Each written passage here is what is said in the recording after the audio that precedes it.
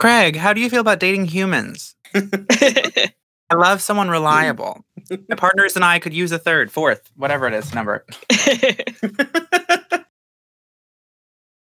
Well, I mean, we know that Craig is good at practicing ethical non-monogamy because he is in many different servers.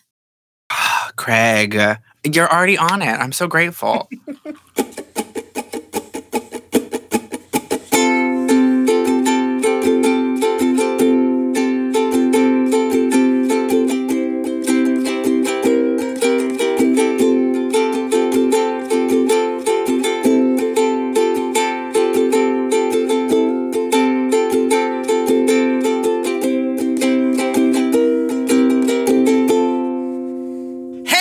And thank you for tuning in to Gay Space Rocks, a Steven Universe watching podcast where we watch Steven Universe.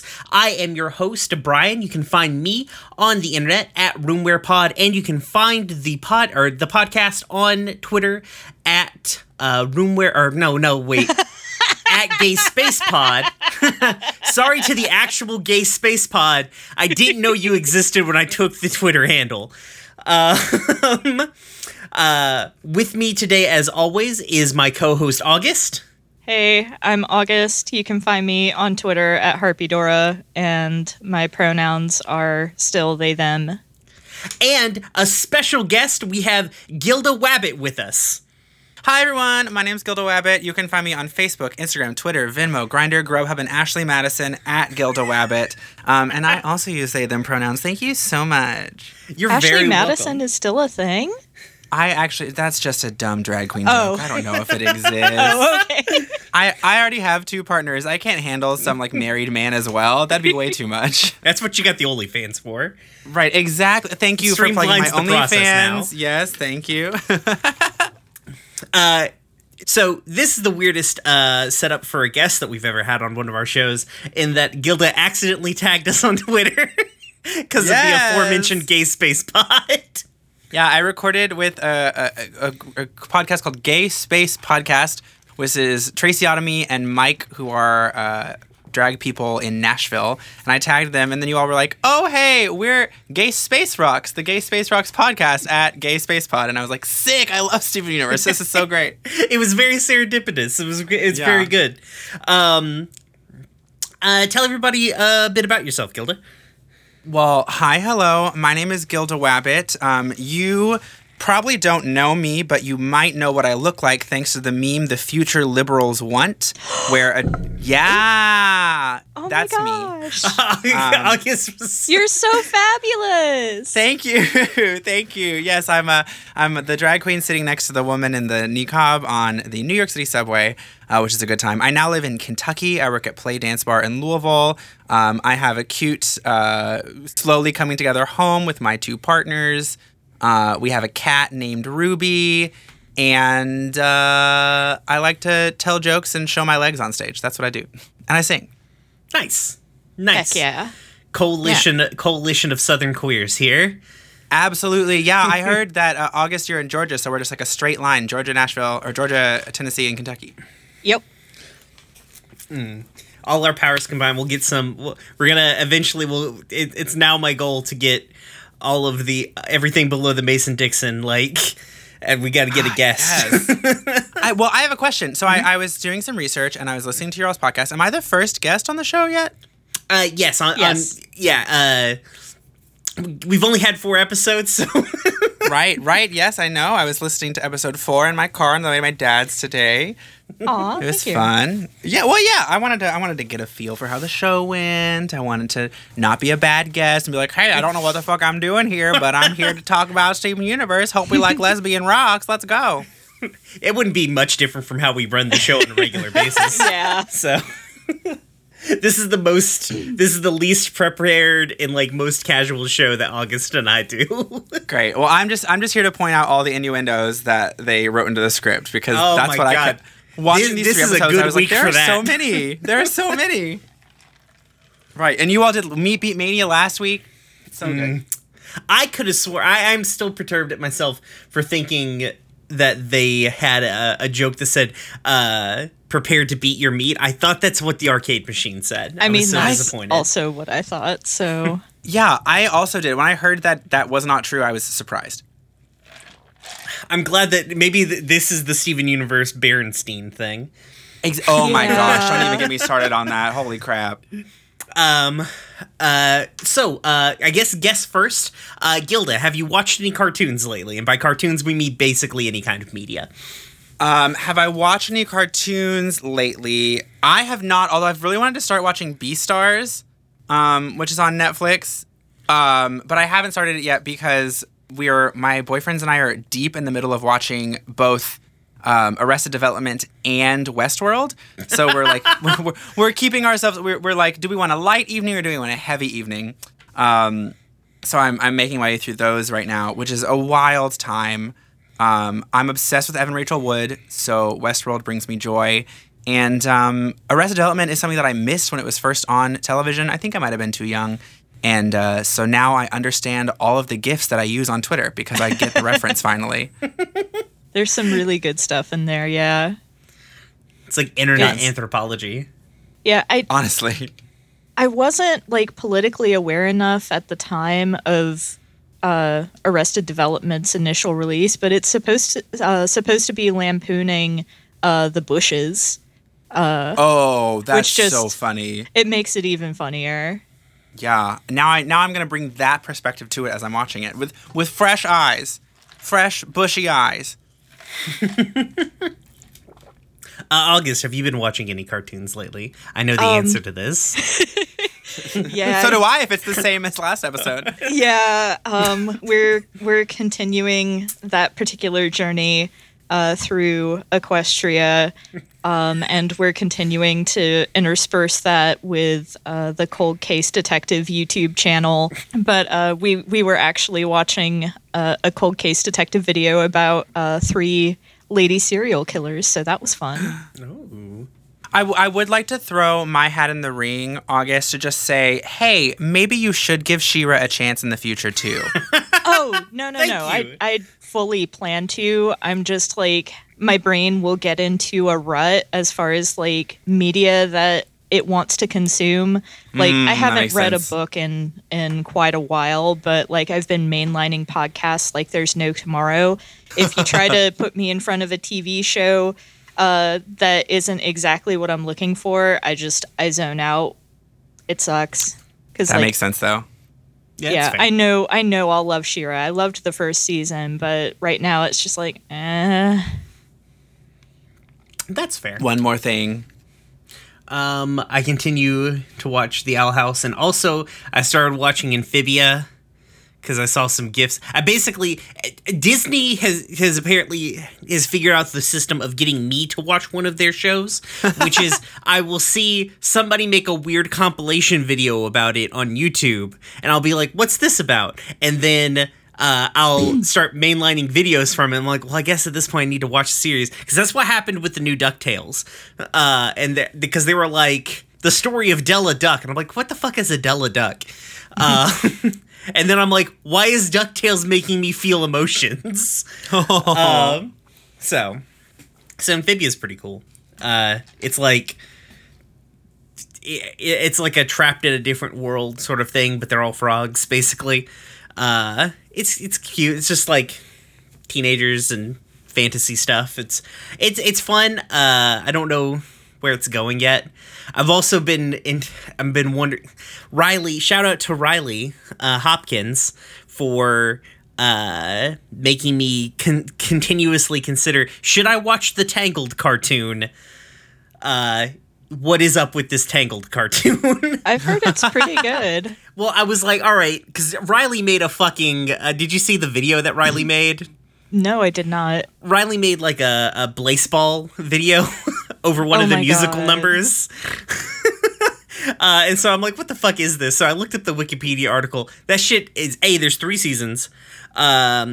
There's like magical rune stones, dark pasts for all of the characters. They try like straight up. There's just like attempted murders all the time. I'm like, what is this show? I thought this was Tangled. So I don't know. That's my life, I guess. Just getting conned into watching Disney XD television. Could be worse. Yeah. Much worse, absolutely. Yeah. All right, well, let's get into our episodes. Our episodes this week are episodes 13, 14, and 15. So many birthdays, Lars and the Cool Kids and Onion Trade. We're going to start us off with So Many Birthdays, episode 13. The official synopsis is a fucking novel, so strap in. Steven learns that the gems are thousands of years old and decides to make up for all of the thousands of birthdays that they have missed. When the gems don't take kindly to his childlike birthday party, Steven sinks into a gradually worsening depression to make him grow older the more he fears outgrowing things. It's so long. It's a real synopsis. Yeah. They watched the episode. Yeah, I guess is episode 13 where things turn around and the synopsis is I can't dunk on anymore? I'm gonna lose that whole bit. Probably not. Yeah, probably. I'll probably go back to like one sentence and the next one, Lars wants to hang out with the cool kids. Okay, cool, thanks. Yeah. Thanks for reading the title. Yeah. just repeats the title. So the plot is, the episode begins with the crystal gems searching through Amethyst's room for a stench that is contaminating the temple. Steven finds a old ass fucking burrito that Amethyst saved from a place called Aqua Mexican, apparently a restaurant that closed 5 years ago. Pearl is like, this is terrible, you're terrible. And Steven finds a painting of the gems. The plot description here on the wiki says it's a photo, but obviously that's not a photo, it's a painting of the gems from olden times. Steven's like, oh my god, how old are you all? And Garnet's like, time is an illusion. And Steven's like, you need to have birthdays. And they're like, we don't do birthdays. So Steven decides to throw all the gems' birthday parties. Starts out with Amethyst, getting her the little birthday crown and cape, and I believe a scepter. Yes. Sings her an adorable little song, and then they go for the pinata. Amethyst hits that pinata into the middle of the ocean, and is upset that Steven didn't just give her the candy that would have been in the pinata. Steven tries to make up for it in Pearl's birthday, where he dresses up as a clown, presents Pearl with a pie gag, and then just like takes his own bump into the pie. It's a good time, but Pearl is very confused and very concerned. And Garnet's like, maybe we're too old for this, Steven. Steven's like, no. Everybody deserves a birthday.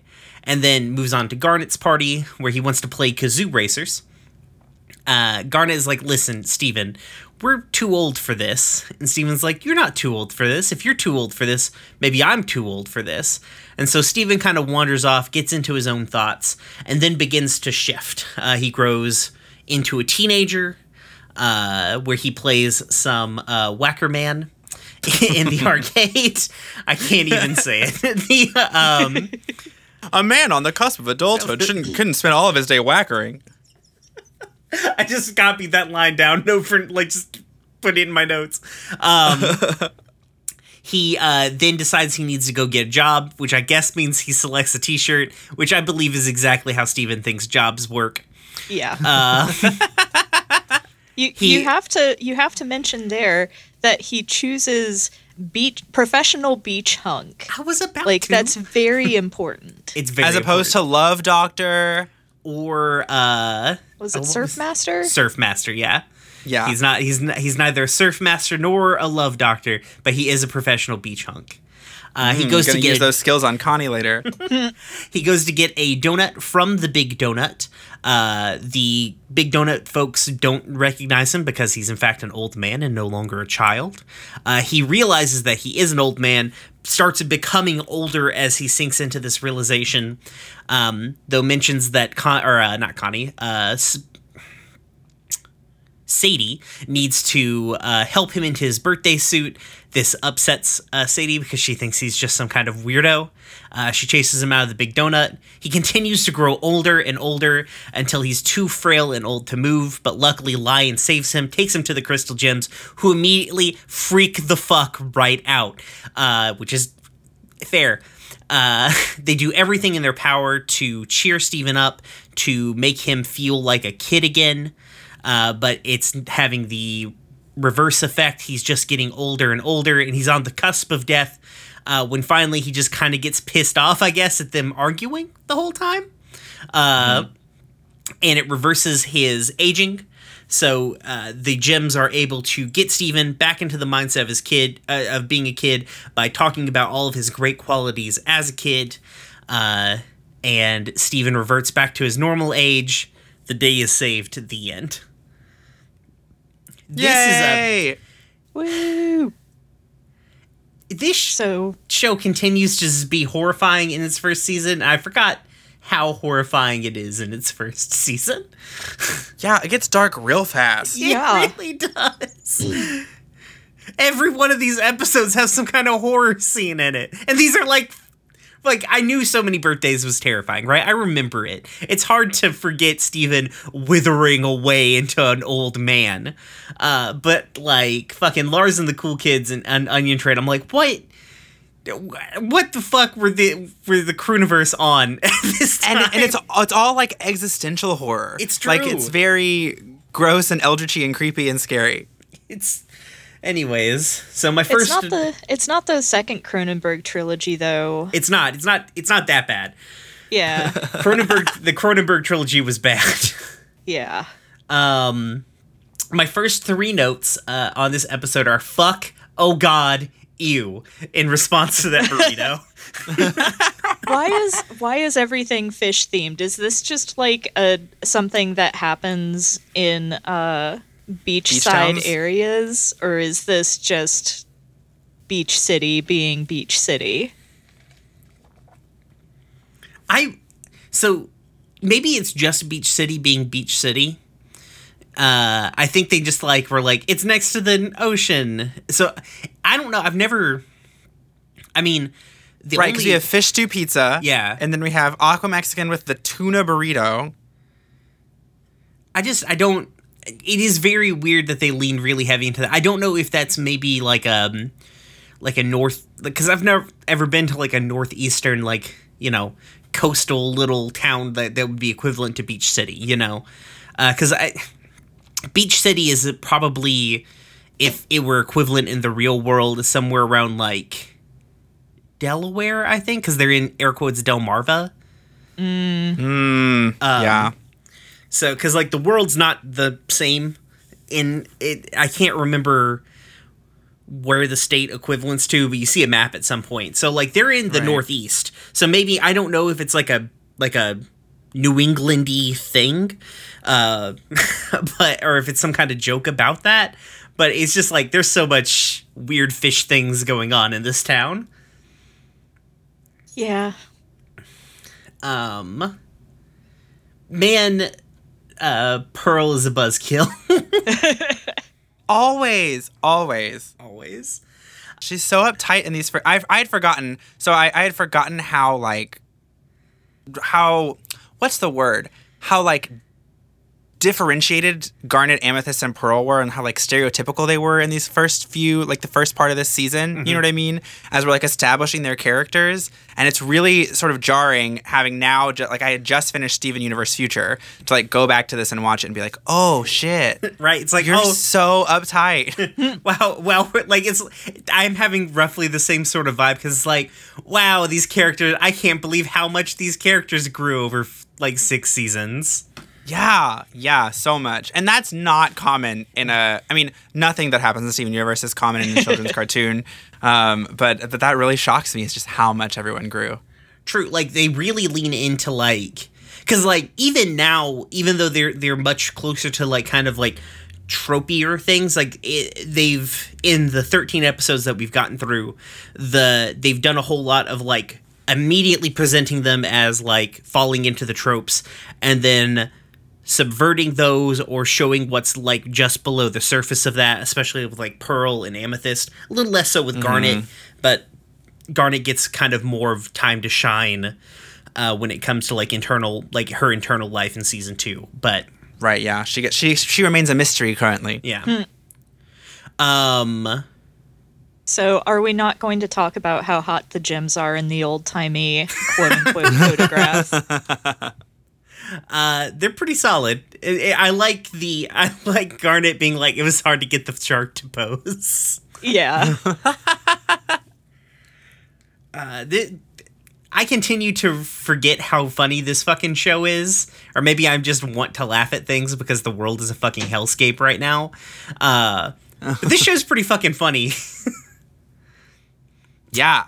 Yes. I'm obsessed with all the jokes. I was with my dad today, and I literally looked at him and I said, "Dad, why'd you throw the butter out the window? To see a butterfly!"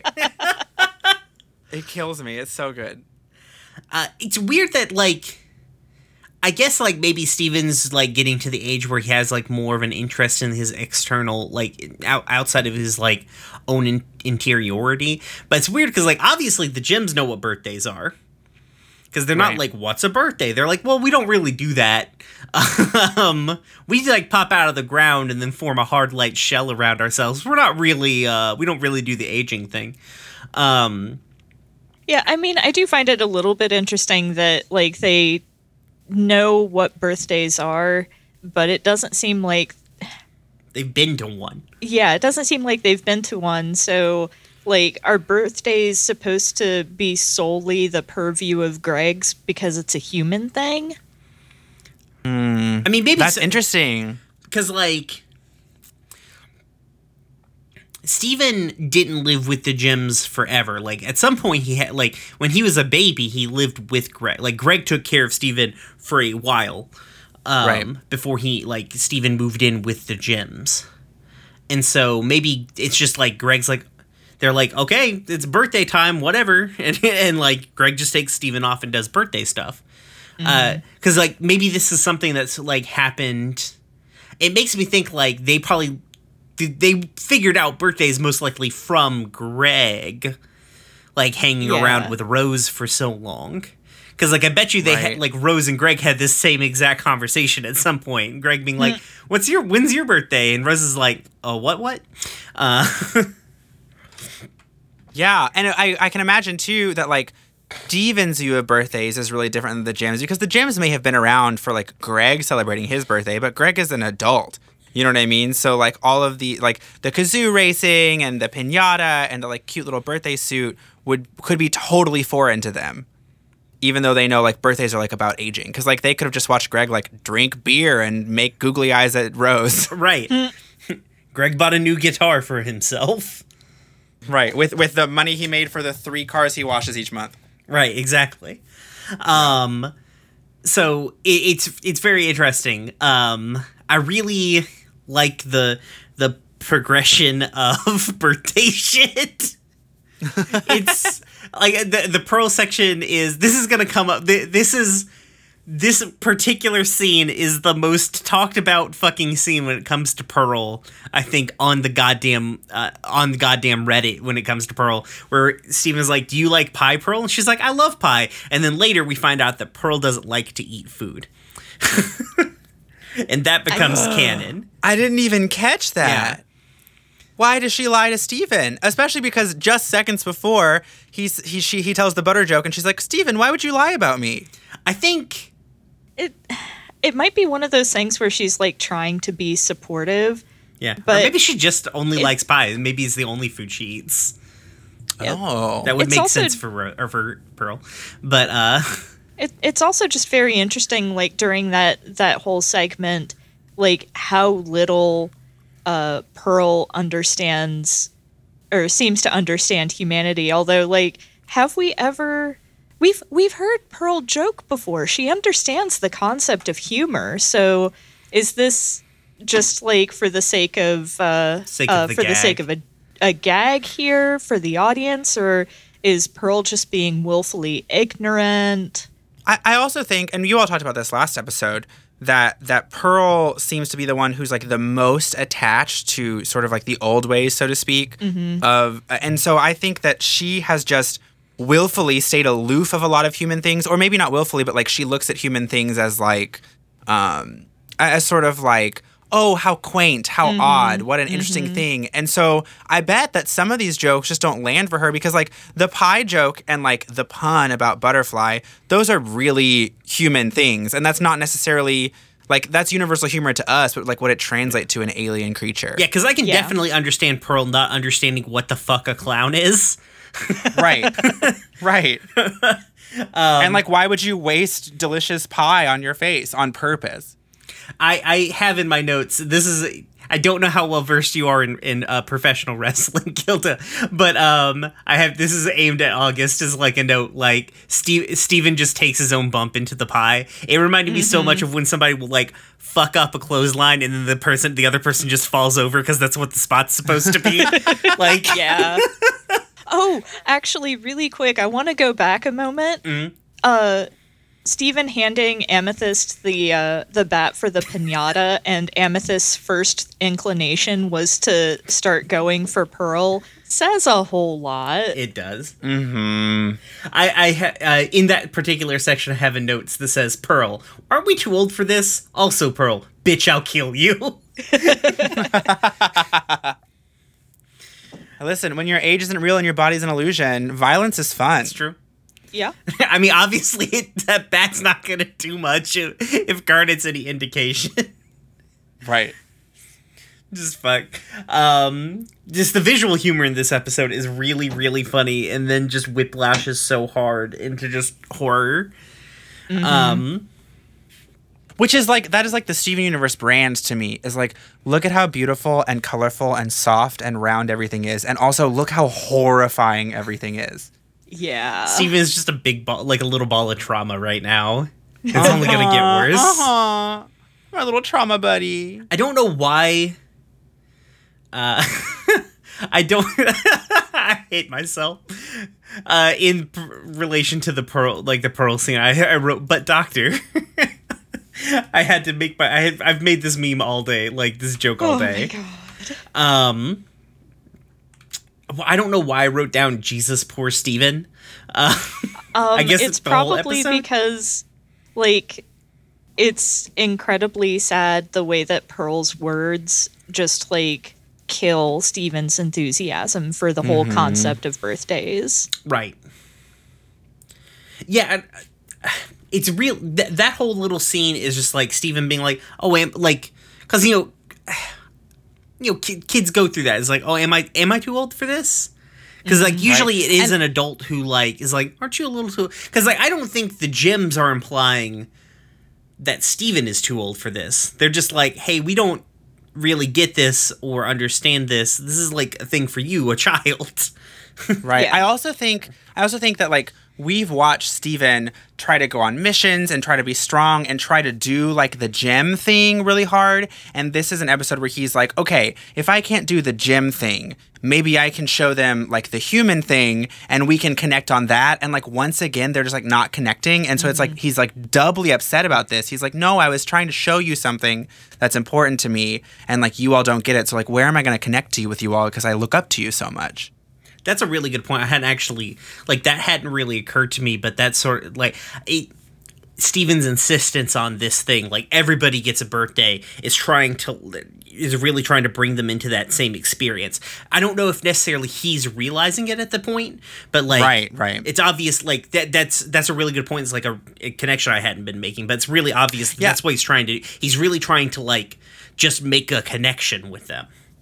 I think that's a thing that happens in all three of these episodes where Steven is doing something and he doesn't realize what's like under the surface of that thing. Right. You know what I mean? Yeah.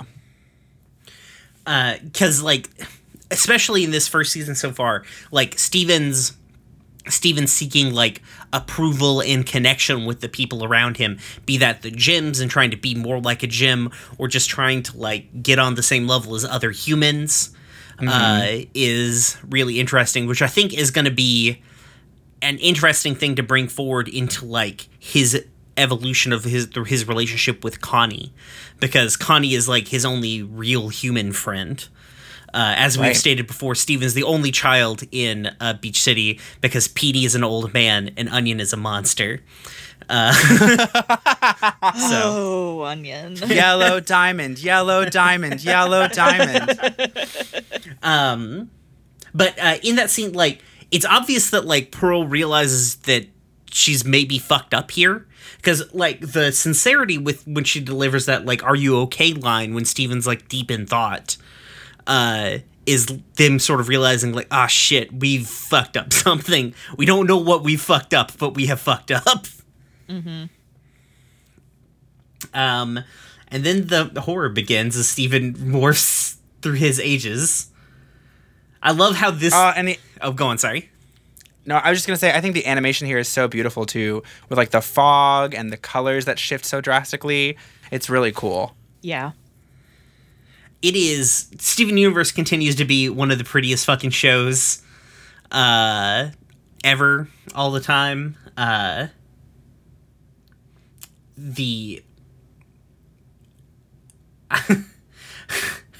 I like how Steven's teenage design... This is the only time we ever see this teenage Steven.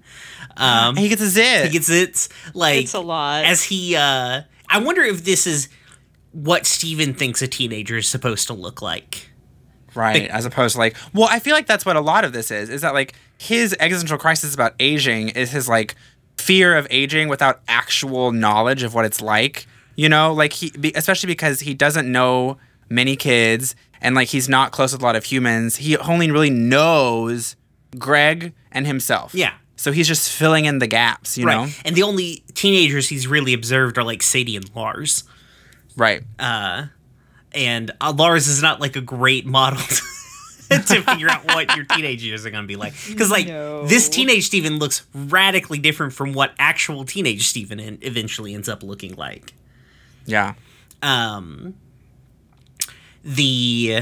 All of these gags are pretty fun. The whacker man joke. Just a young man cannot spend his whole day whackering. Yeah. It's so good. It's so good. Who in the scriptwriting crew is obsessed with jerking off? That's my question. Because the references to that are all over the place. And it just makes me, now that I'm looking back again, it makes me think, like, oh God, like, is this like some sort of subtext to be cluing into about like young Steven and his evolution as a human? Or am I reading too much into it because I'm wild? Or do they just like making dirty jokes that are going to go over kids' heads? Like, absolutely. Because that's a time-honored tradition. Thank you, Looney Tunes and Disney, you know? Yeah, exactly. I feel like this is them just leaning into the animation tradition of like putting as many dirty jokes that are going to get past the censors as possible into it. Right.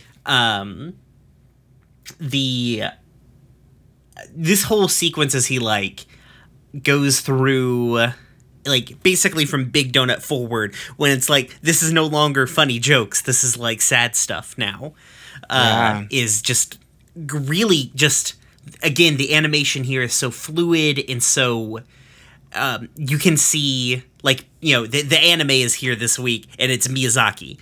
Like, this feels very much like some kind of horrific thing that would happen at the apex of a Miyazaki film. In fact, I think it has. I'm sure one of them has done this exact sequence, probably.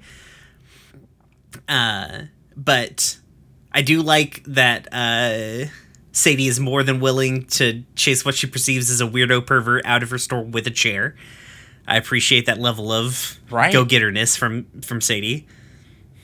Birthday suit does not always mean crown, scepter, and cape to everybody. It's true. Yeah. Also the weird way that in which Lion just kind of like picks up all of Steven. Yeah. I did think it was pretty nice that Steven Universe continues to be on the body positivity train, because like Steven, even as an adult, is still, you know, pretty chunky. Yeah. But he's like has no hesitation that his profession should be beach hunk. It's true. Absolutely. And do we think that has to do with Steven's perception of his dad as well? Do you know what I mean? like this, like he like loves his dad, and his dad's like just an average looking dude, but like Rose fell in love with him, and like that's what Steven, like, you know, like we all think, like I thought when I was younger that my dad was like the end all be all, and he was just like a regular dude, but I would have been like, yeah, he's hot, my mom fell in love with him. It could be that. I don't know if this is a universe that like dwells on those sorts of things, you know? That's interesting. Because I think this is like sort of, because one day we need to deep dive on that interview with Noelle Stevenson and Rebecca Sugar, but they both kind of talk about like writing worlds where like talking about things like body positivity or bigotry or homophobia, things like that. Those are important stories to tell, but sometimes when you're making like a world that's yours, you just don't want all those things that make you feel bad in it. Yeah, and I'm wondering yeah.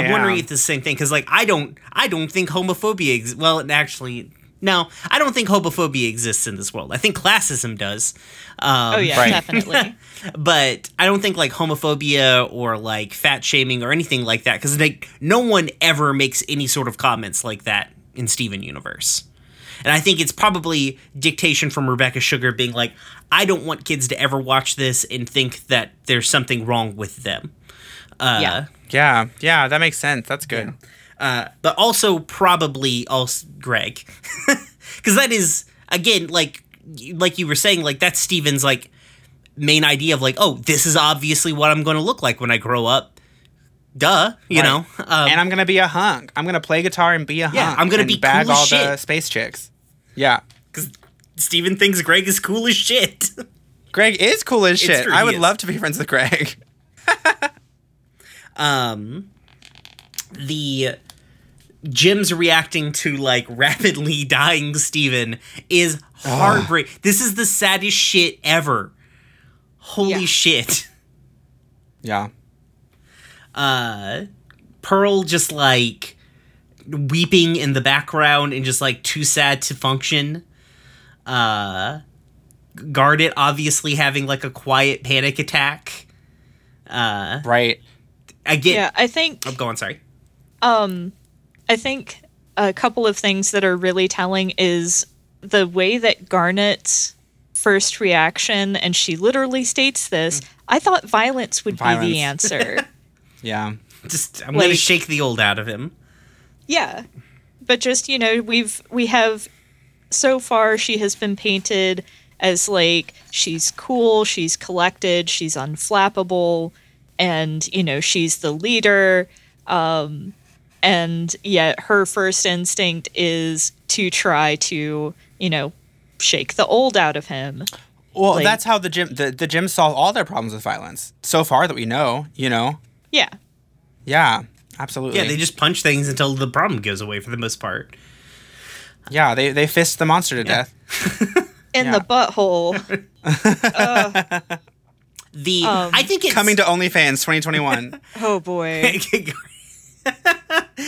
But as always, I'm keenly interested in all of the ways that Amethyst is not particularly precious about her form. You know, just because it's like, well, whatever could possibly make Steven happy, I'll try to be that. And if that happens to be a silly little toy car or a piñata, you know, it is what it is.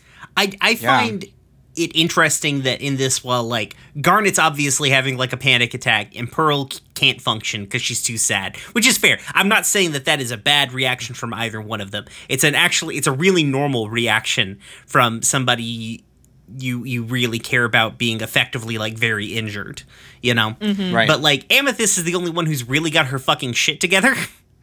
She's like, everybody, all right, this is what we're doing. We gotta save Steven. Everybody, come on, fuck. Yeah, well, I mean, she's also the closest to quote-unquote human of the gems, Absolutely. too. Absolutely. And she's got a much better handling on like how human emotions work. I also wrote down, this is how the aging process works in the United States in 2020 now. Oh, God. Yeah, uh-huh. Yeah. Bringing it straight to reality. Gut punch right there.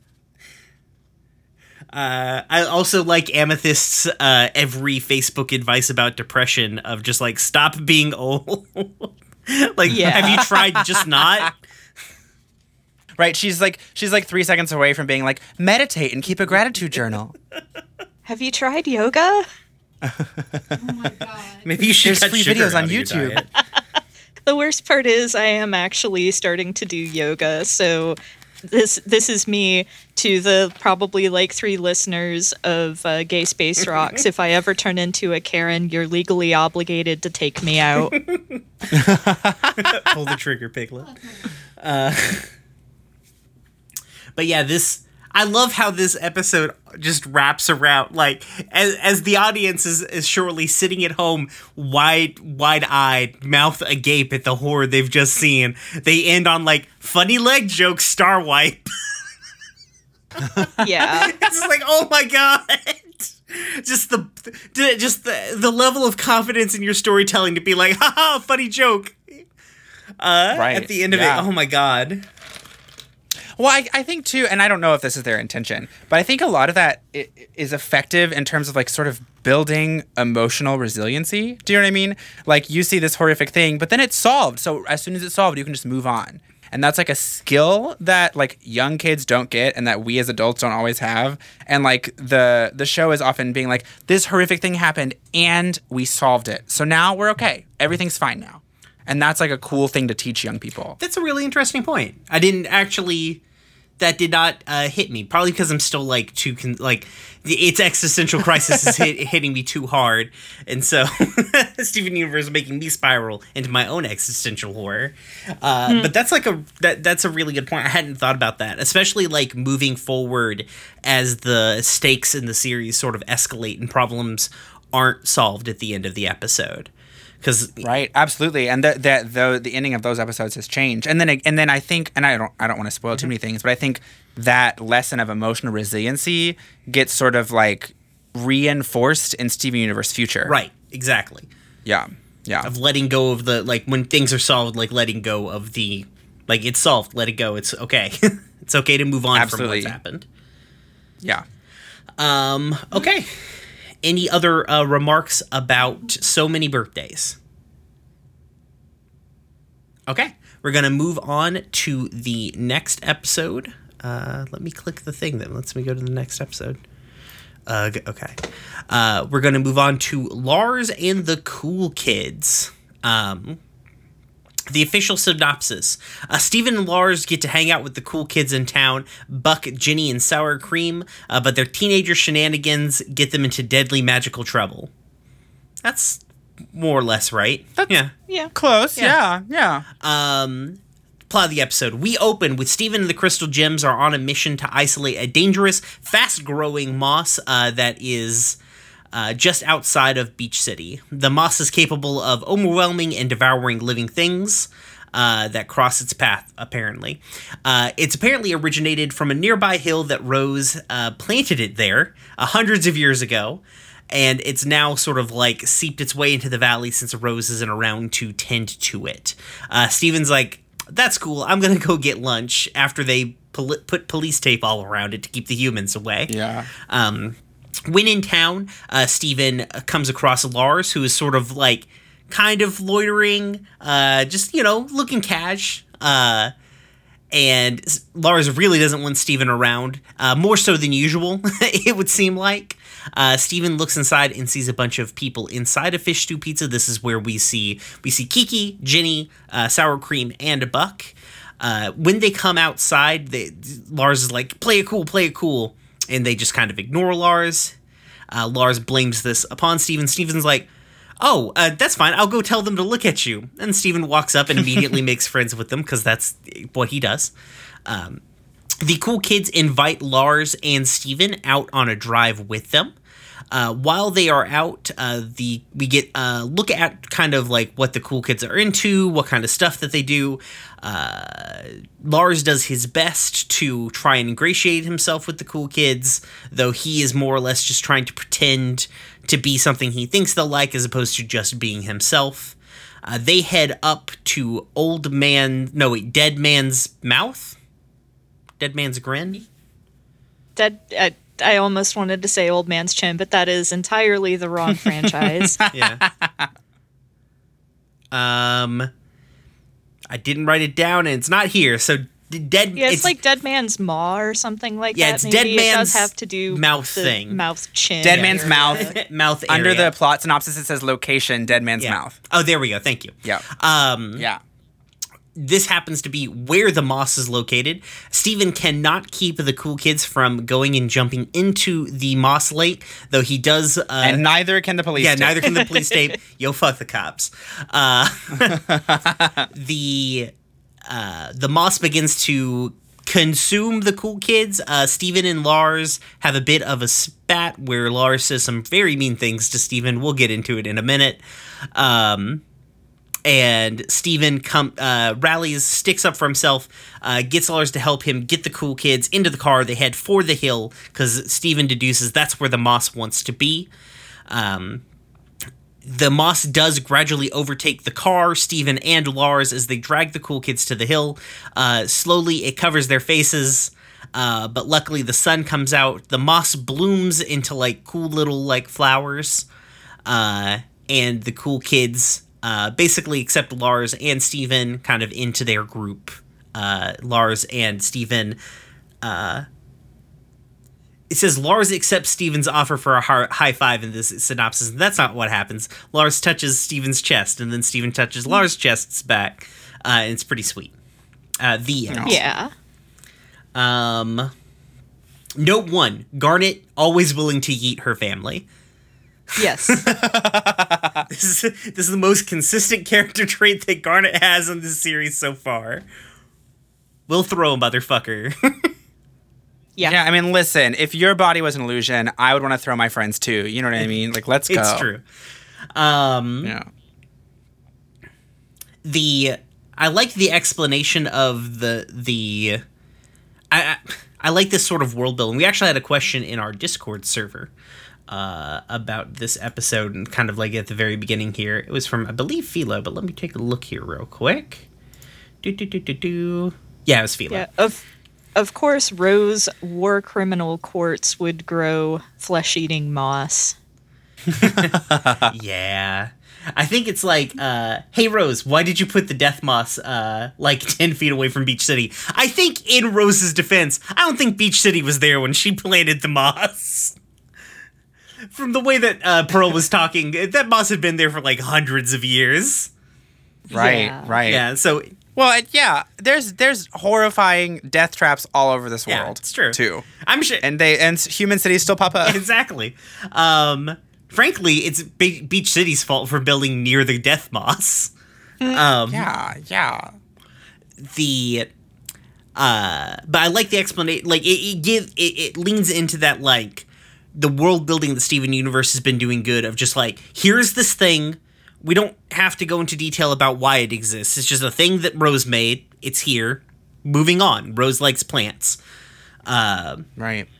And we'll kind of, it's a character trait of Rose's that we're going to come back to, and starts kind of planting the idea of Steven's idealization of Rose Quartz, I feel like. Right. Like, she sees beauty in everything. She loved the humans. She loved these crazy plants. Yeah. She took care of all these things. And yeah, absolutely. That's really important. Yeah, it's building the myth of Rose the caregiver. Yeah. My next note is, what the fuck is this summoning dance? Yeah. I love how Steven seems to live for Pearl being a drama queen. It's true.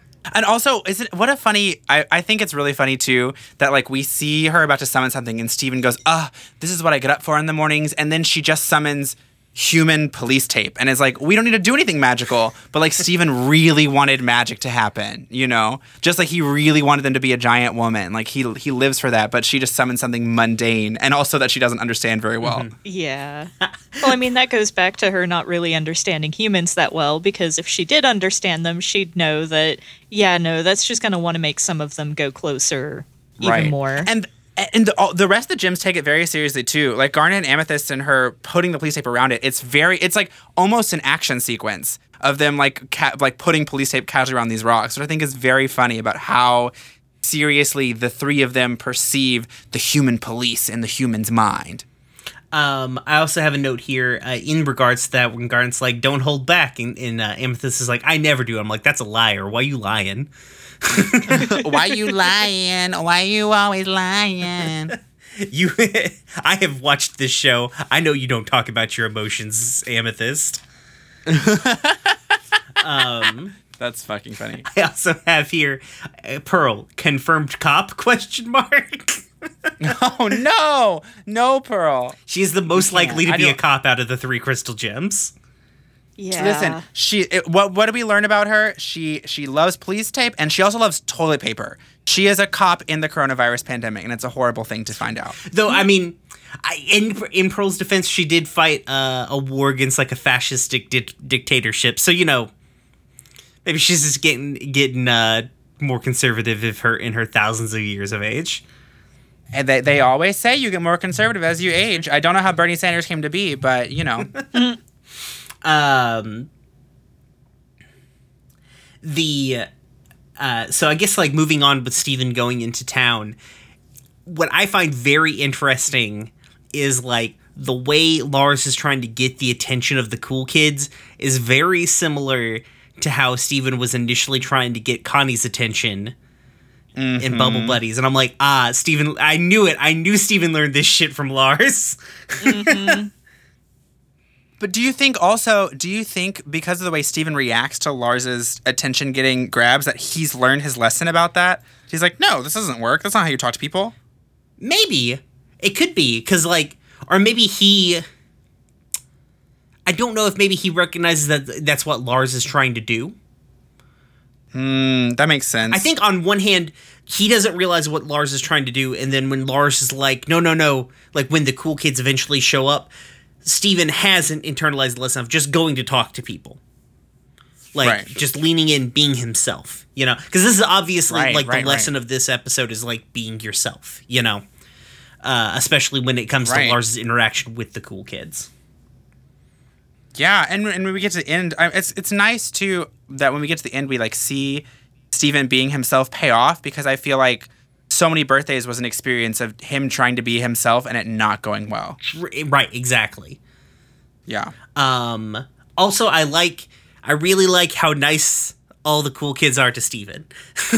Yeah. Yeah. It's very refreshing to not have the older kids be antagonists and have them be like, you know, they're still clearly supposed to be teenagers, but they're not jerkwads about it. Yeah, they're like, look at this funny little guy. He seems nice. You know, the little kid offers them a high five, and then they high five him back because that's what you do.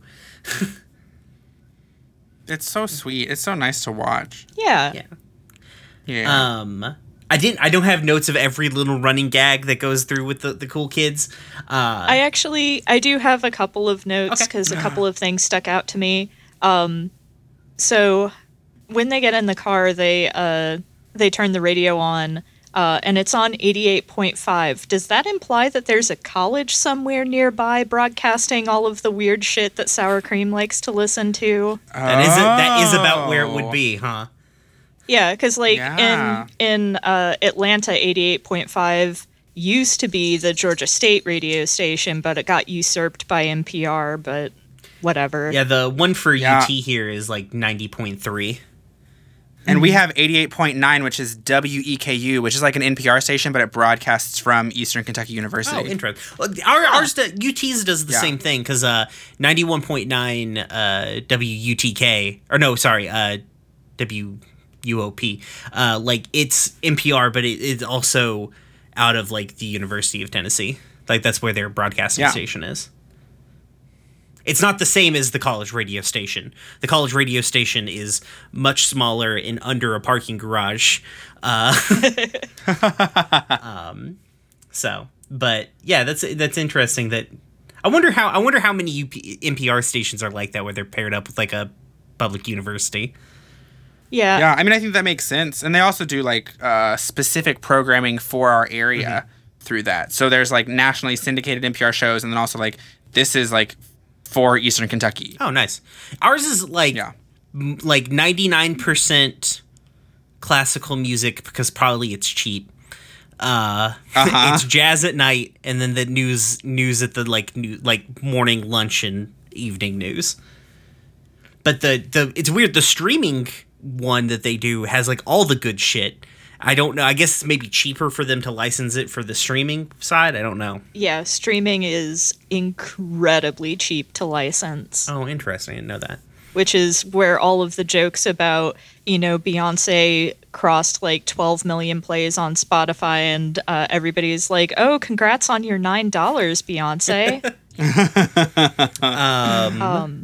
This has been NPR Hour with the Gay Space Rocks. But yeah, Sour Cream's weird DJing things make me feel seen, frankly.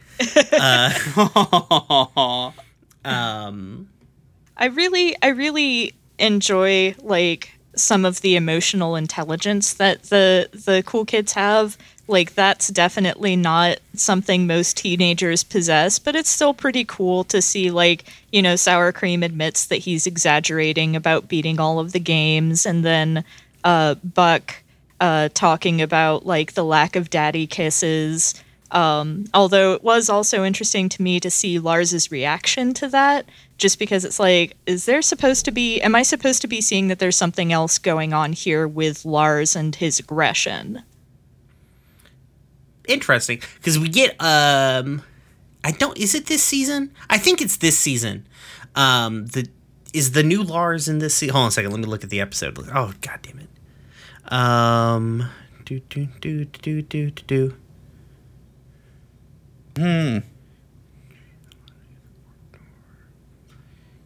I guess it's next season. Has to be next season. There's an episode, there's like a weird body swap episode with Lars and Steven. I think it's called The New Lars, and we get like a look at like Lars's home life.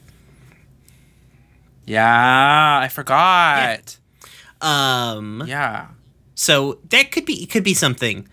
There could be something. I don't remember that episode that well. I just remember that it exists, to be perfectly frank. But yeah, I had a kind of a similar note. I like all the like little running gags are very interesting, and I think they get across that point of like, if Lars was just being himself, the cool kid, the cool kids don't care what shit he does. They just like having conversations and hanging out and just like vibing, right?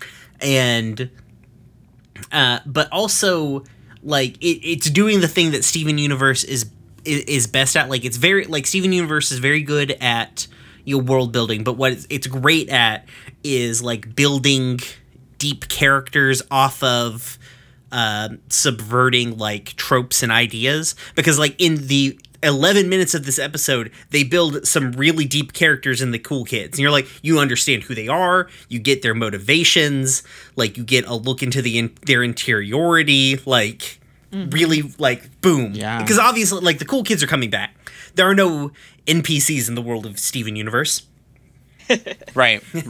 Everybody gets a spotlight episode. But yeah, it's really good to see like that like their character building skills just like going full force on these like three just rando teenagers basically. Yeah, I think it's really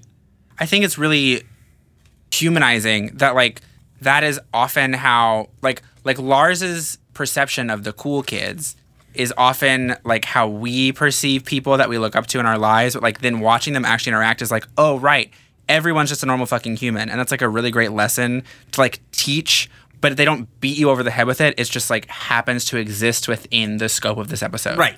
And will be the ongoing themes of a lot of Steven Universe is underneath like sort of the projection of what you think people are, or what people present themselves to be. They're just, everybody's just people, and they all get their shit to deal with.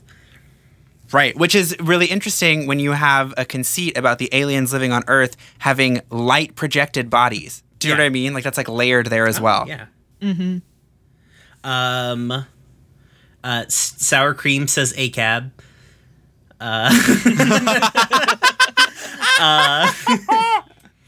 Bless you, Sour Cream. I like it. I knew you were my favorite chip flavor. When Sour Cream zips off his fucking Jinkos, I'm like, oh god, I'm having like flashbacks to the early 2000s, like it's Vietnam. Pants are shorts. Like, oh god, I owned these pants. Oh shit. The Steven trying to stop them, that's all well and good. Let's get to the part where Lars is a piece of shit. Fuck you, Lars. He's so It mean. was so fucking But mean. it's all his like own internal shame. Like that we see that the whole episode is that like he's projecting all of his own bullshit onto everyone else, onto the cool kids, onto Steven. Hurt my boyfriend loves to say hurt people. Like people who are hurt other people, and that's what Lars is doing. We're gonna take that forward as we further explore that. I feel like we can retroactively apply that to like Amethyst and Pearl. Oh, Yeah. 100%. And to everyone in this whole fucking show. It's true. But yeah, it's just like We all I was so mad when he like said that to Steven, like, son of a bitch, you son of a bitch, how dare you hurt my perfect boy. not our precious cinnamon roll. And just how like fucking I just like they do such a good job of just showing like how fucking devastated Steven is just by that comment. Like, ugh, Lord. Show Yeah. loves to hit you just like right in the heart. I do like that Steven stands up for himself, though. Yes. Like, he comes back, he's like, hey, listen, stop being a jerk. Get those fuckers in the car. Let's go. Yeah. And like he's not mean about it. He's not lashing out. I mean, obviously he's heated about it, Yeah. but you know, he's not like Returning name calling or saying rude things about Lars's life. Yeah. Yeah. He's just calling Lars out Yeah. on his bullshit. Like, which you know, Right. a good and measured way to respond to that sort of thing. Right. It's like actual assertiveness. It's not like being a dick. It's like being actually assertive. Mm-hmm. Which is a great skill for an 11-year-old. Good for you, Steven. Holy crap. I think Steven's 12 now. Because, like, Oh, I'm so sorry. I can't remember. Oh. I know next season Steven will turn 13. So I think, and I know he starts off as 11 at the series. At some point during this season, Steven turns 12. We just didn't get that expressed in an Yeah. episode. That's funny.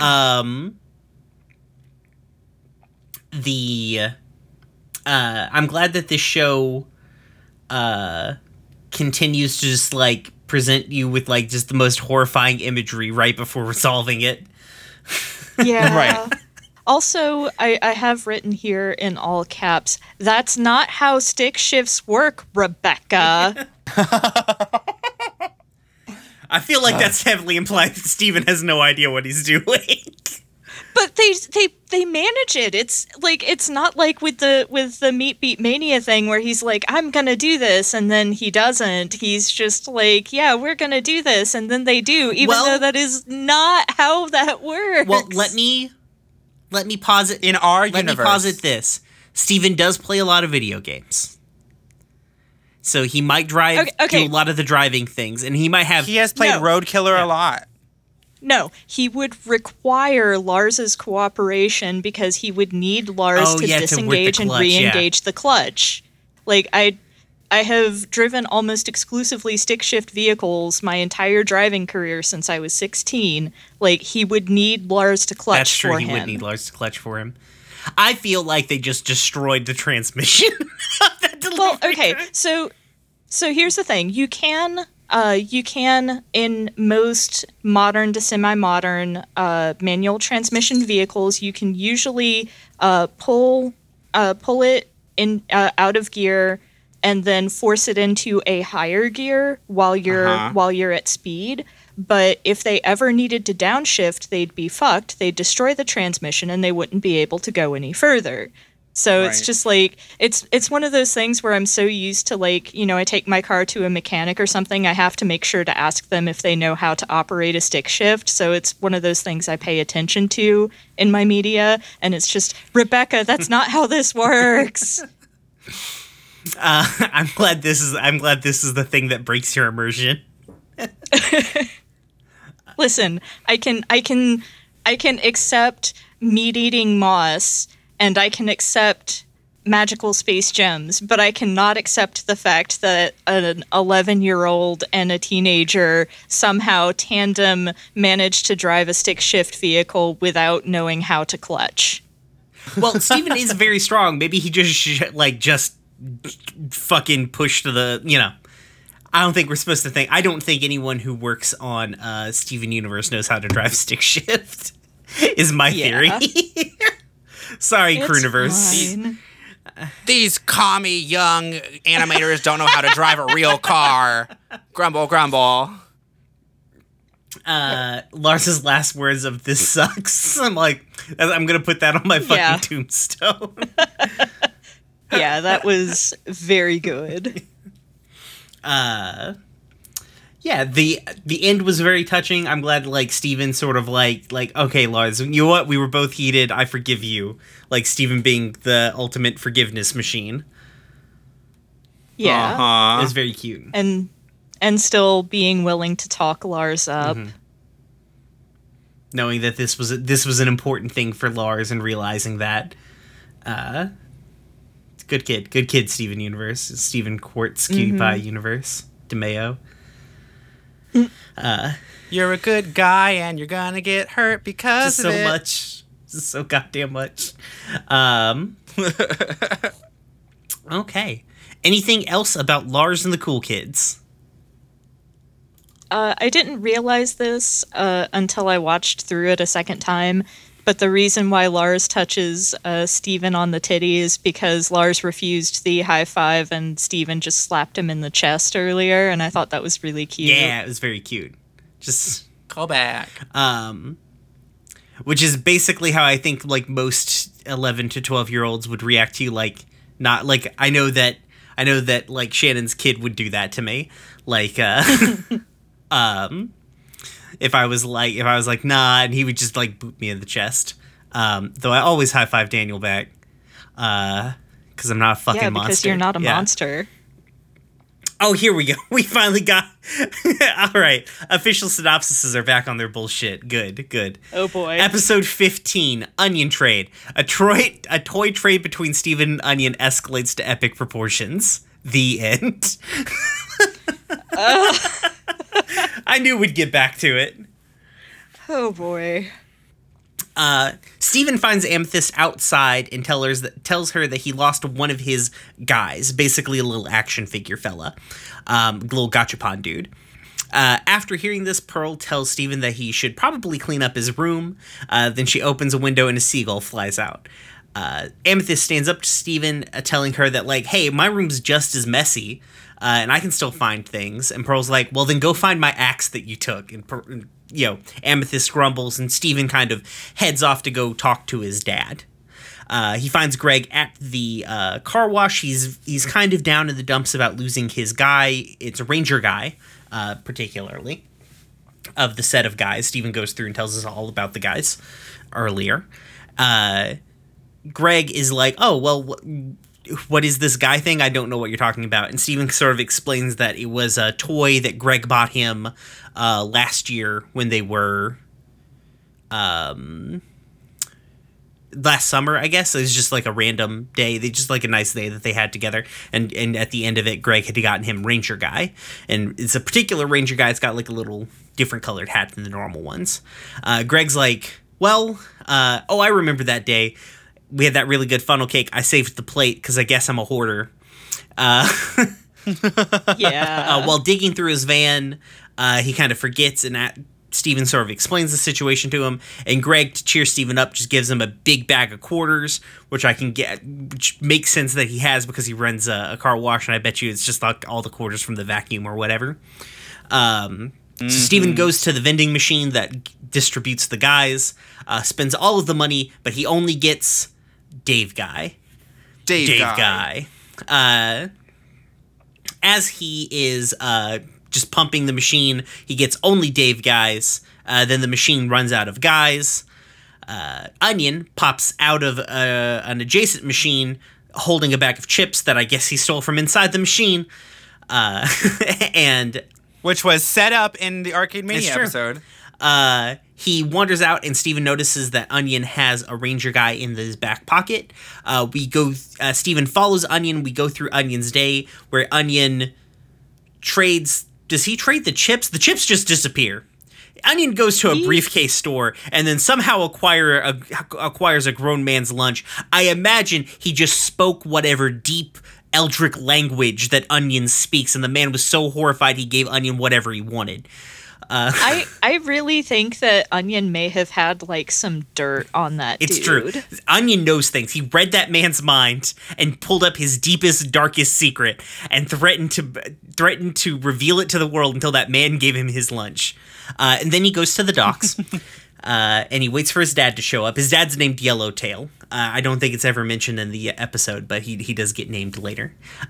Yellowtail gives Onion like a hug after Onion threw the lunch into the ocean. I imagine to like feed seagulls or fish or whatever or something like that. I thought he was summoning his father. That may just be the summoning ritual for Yellowtail, yeah. And Steven realizes that Onion's probably lonely because he waits for his dad a lot at the docks. Steven approaches Onion, offers to trade him a Dave guy for Ranger guy. Onion's like, no, give me some more. Steven offers him two Dave guys, then 4 Dave guys. Basically escalates till he offers all 30 of the Dave guys that Steven has. And Onion is still like, nah, bruh, I don't want that shit. So Steven goes back to the house dejected. He finds Amethyst there again in the same position. Steven laments that he doesn't have enough Dave guys to trade for the Ranger guy. And Amethyst offers him the Replicator Wand. It is a wand that replicates things. It's pretty straightforward. Amethyst apparently stole it from Pearl's room. She gives it to Steven, with the words, you're magical, it's magical, you'll figure it out. Steven goes to Onion and replicates a couple of Dave guys, but Onion's like, no. I want that Replicator Wand. Steven thinks about this decision hard and long and decides to trade this powerful magical object for Ranger guy. It goes horribly wrong because Onion starts replicating Dave guys at an alarming rate to the point that the town becomes covered in Dave guys and a tidal wave of Dave guys floods the beach. The Gems show up because Dave guys have flooded the beach. And Steven's like, I gave Onion the Replicator Wand. And Pearl is like, why the fuck did you do that? He's like, because I wanted Ranger guy. And Pearl's like, why didn't you just replicate Ranger guy? And Steven's like, well, shit. So they go and they confront Onion. Onion starts shooting Dave guys, and when that doesn't work, replicates a car and starts shooting cars at the Crystal Gems. Steven wrestles Onion for the wand, and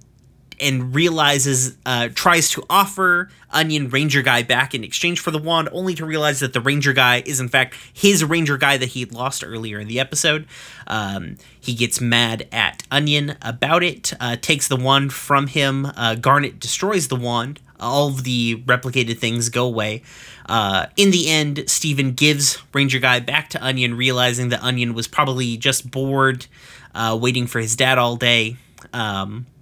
And then falsely implies that Onion wanted Ranger Guy because of the connection that Ranger Guy represents between Steven and his own father. And Onion's like, no, I just wanted the toy.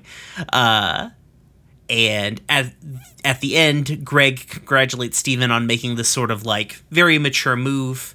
The end. This is a pretty fun little episode. It's not quite as like meaty as other ones. We do get yeah, it seems it's Yeah. I do have here like this feels like a lot of this feels like the most like just straight up just a kid going through his day that Steven has felt like in a little while. Mm-hmm. Like this is very like Steven's very concerned about a toy.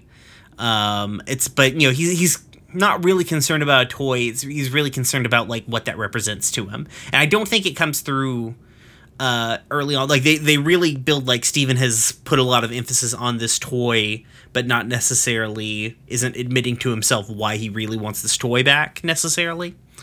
right. Yeah, Yeah, we don't get that until the end when he's like, but now we have new memories. Horrible memories. Yeah. Another theme of Steven Universe. Yeah. Right. That's called trauma bonding. Yes. My next note after this is the most like a kid Steven has been. My next note is yo fuck Dave guy. So, why does Greg automatically jump to Stephen losing his innocence? I don't know. I mean, I think Probably because he's like, go on. oh no, did the gyms tell you about the horrible war shit? that's funny because Fair. I thought that was another like Wackerman Meat Beat Mania joke. Like, I've lost something. Oh no, your innocence? Do you know what Yeah. I mean? I think it might be something like it's probably just something like that where they're trying to just tell a little joke that like will go over the rest of the kids actually watching the show's head. It's like pointed Right. more at like adults, teenagers. I'm glad that we're finally starting to like delve deep into like the eldritch horror that is Onion. They never imply that Onion is human. Ever. Never. Like, Yellowtail also maybe not human. Right. I've never thought that Yellowtail was human. I feel like Onion is like a strange parallel for Steven in that we learn later on about Steven's parentage and like one of them is human and like we don't really know about Yellowtail. Yeah, you true. know what I mean? Yeah, because like Onion has like a totally normal human mom. Right. And then the Swedish chef of the sea, who may also be an eldritch terror for a father. He's not the Swedish chef. He's Beaker. Oh, Because he yeah. memes. Like, Yeah, that's true. he's Beaker of the sea. The Onion has an older brother that we've seen already. I do know who Onion's older brother Okay, is. Yeah, sour cream and onion in Yellowtail.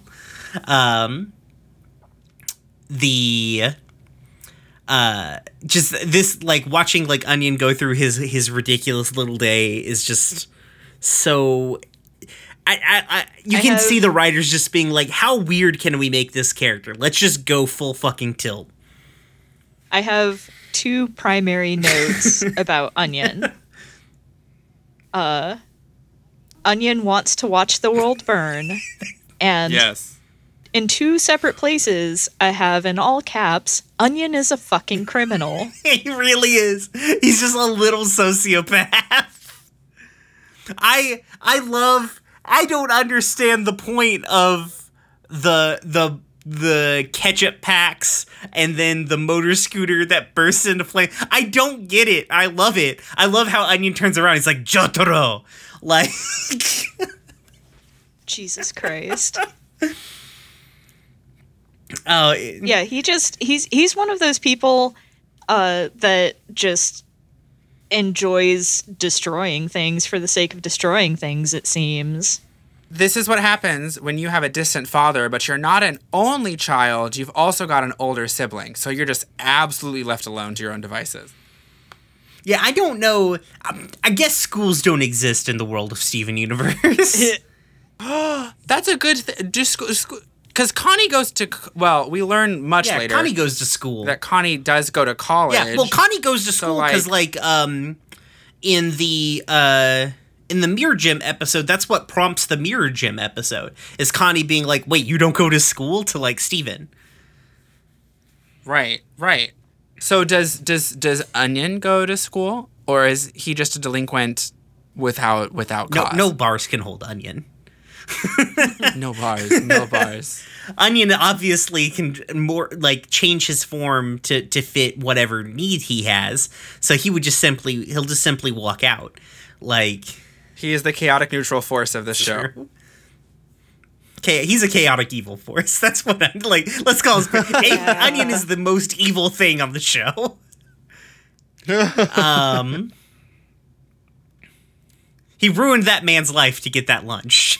Like, that's my new headcanon. He did. Just for for lunch. lunch. Just for Ruined lunch. him. Yeah. Yeah. It's because that man was building model homes in Iraq. Yeah, I honestly, I just don't have a whole lot. Like, I think the resolution is cute of Steven coming to, being like, well, I get why you wanted this, like, you're bored, like, realizing somebody else's problem, stepping outside of himself and helping somebody, even though, like, that person wasn't necessarily, like, cordial to him, but realizing, like, why. Right. We also see Steven, which he does a lot, like, project his own feelings onto Onion, but Onion is very like, no, that's not why. Like, when Steven's like, oh, it's about your dad, and Onion's like, no, it's not, I just want the fucking toy. I'm maybe 6 years old or something. Like, I'm somewhere between 6 and a million years old. Right. I thought that the music during the climactic scene was pretty fucking choice. Steve, like, honestly, Onion is like the hardest monster they have fought in the show so far. I love Onion's escalation of like, oh, the toys aren't working, I guess I'll throw cars at them. Like, God. Yeah. Just, yeah, I mean, it's a cute little episode. There's just not a whole lot going on in it outside of introducing this running joke. Like, the Onion will be a continuous joke as the show goes on. Right. Yeah, Onion stays like an enigma, really. Like, we learn a lot about the people around Onion, but do we really learn that much about Not Onion? really. Like, because Onion has, like, a number of showcase episodes and comes back in Steven Universe Future and hasn't aged. Yeah. At all. He's still a baby. Yeah. It is really fucking weird. Yeah. Rebecca Sugar, please make more episodes and tell Just us about Onion. Spin-off show about Onion. You've got all that HBO so Max curious. money, Cartoon Network, do it. Right. But the spin-off show is about Onion is just like an evil campaign. Do you know what I mean? It's just about Onion being chaotically destructive through the years. Right, just destroy, with just no rezzing words. the world. Oh my god. So yeah, I mean, I guess that's it. Unless somebody's got more notes about Onion trade. No. Yeah. I just... Onion is a fucking criminal who wants to watch the world burn. Sure, he is Dark Knight Joker. Honestly, more power to him. You know, more power to an example to all cis white guys. This is the energy. Like, if you're going to be a motherfucker who wears your sweater tied around your neck, you've got to do this kind of shit. It's the only way I can respect you. Big Ben Shapiro energy. That's fucking So yeah, I think that pretty much wraps us up. I don't have an ending segment today. I didn't do any. There's no news. Nothing's happening. There's nothing going on with this show. Well, that's not true. The Beachapalooza post Kickstarter thing is going fairly well. I just got an update like yesterday or today. Oh, nice. I didn't actually end up I didn't end up backing it because you did. Yeah. Though we will see. Hopefully Yeah. at some point we can be in the same room and play that game. Yeah, that would be It would be. nice. My brother bought me into that Kickstarter for my nice. birthday, so I'm really excited for it to come out. Yeah. There's also in the drag world, for those of you who like drag and Steven Universe, out of Chicago, there's a digital drag show called The Crystal Thems, which is Steven Universe themed. And they've done, I think they've done 2 sort of like episodes of it. And I don't know how often it's happening, but I know that because of its success, they're going to keep doing it for now. So you can go follow Miss Toto on Twitter, or I think Lucy Stool has been a part of it, and maybe Ramona Slick, I think, is one of the hosts of it, and they do a show. It might be monthly now, called The Crystal Thems, which is Steven Universe themed, and it's amazing. Are there It's so cool. there VODs available for it, or? That is a question that I do not know the answer to. I'm sure but if you I'm wanna put going in to show look it notes up or as soon as whatever, we I get can off. go seek it out. Yeah. I'll probably tweet about that. Yeah. like 4 followers that the Twitter account. I'll tweet it from I'll tweet it from our normal account. Then I'll retweet it with my bigger account. I love that. But yeah, that sounds really cool. Yeah, it's great.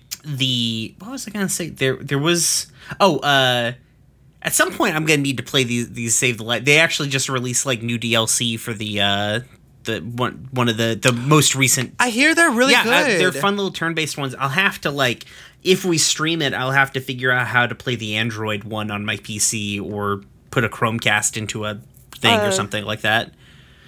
You can there are a bunch of different ways that you can cast it to your computer. You can run an Android emulator that's completely legit and legal. Okay.